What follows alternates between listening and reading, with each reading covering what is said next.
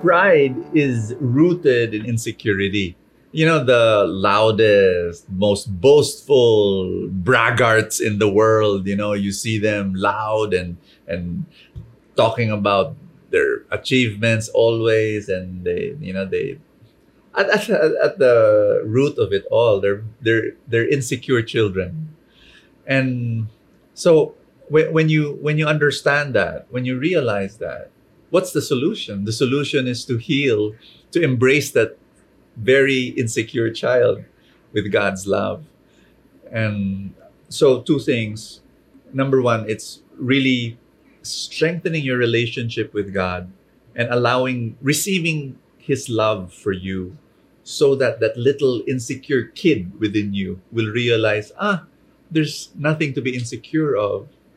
And I don't have to,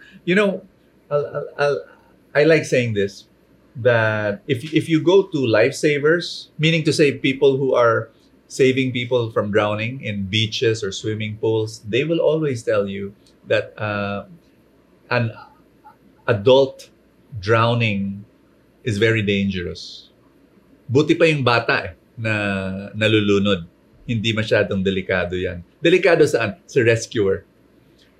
And a drowning adult is dangerous to the rescuer. They even have a name for it. It's called the affirm syndrome. Aquatic victim instead of rescuer. Why? A rescuer who is not trained will try to rescue a drowning victim. But that victim, by instinct, will push, in panic, will push the rescuer down and ending up killing that person. And there have been many, many, many cases. Kaya nga may affirm syndrome. It's very common. What am I saying? A drowning person will be grabbing, will be struggling, will be pushing people down. That's pride. Pride, ego is pushing people down. Ako mas malaki. Akin dapat. Akin dapat yung attention. Why? He's drowning. He's drowning in his fear. He feels that he's worthless. That's why he wants to put up his name. He wants to brag. The solution really is to say, you're not drowning. You're loved by God. You're worthwhile. You're a person of worth. Sobrang mahal na mahal ka ni Lord. Anak ka niya. When you realize that, then you let go.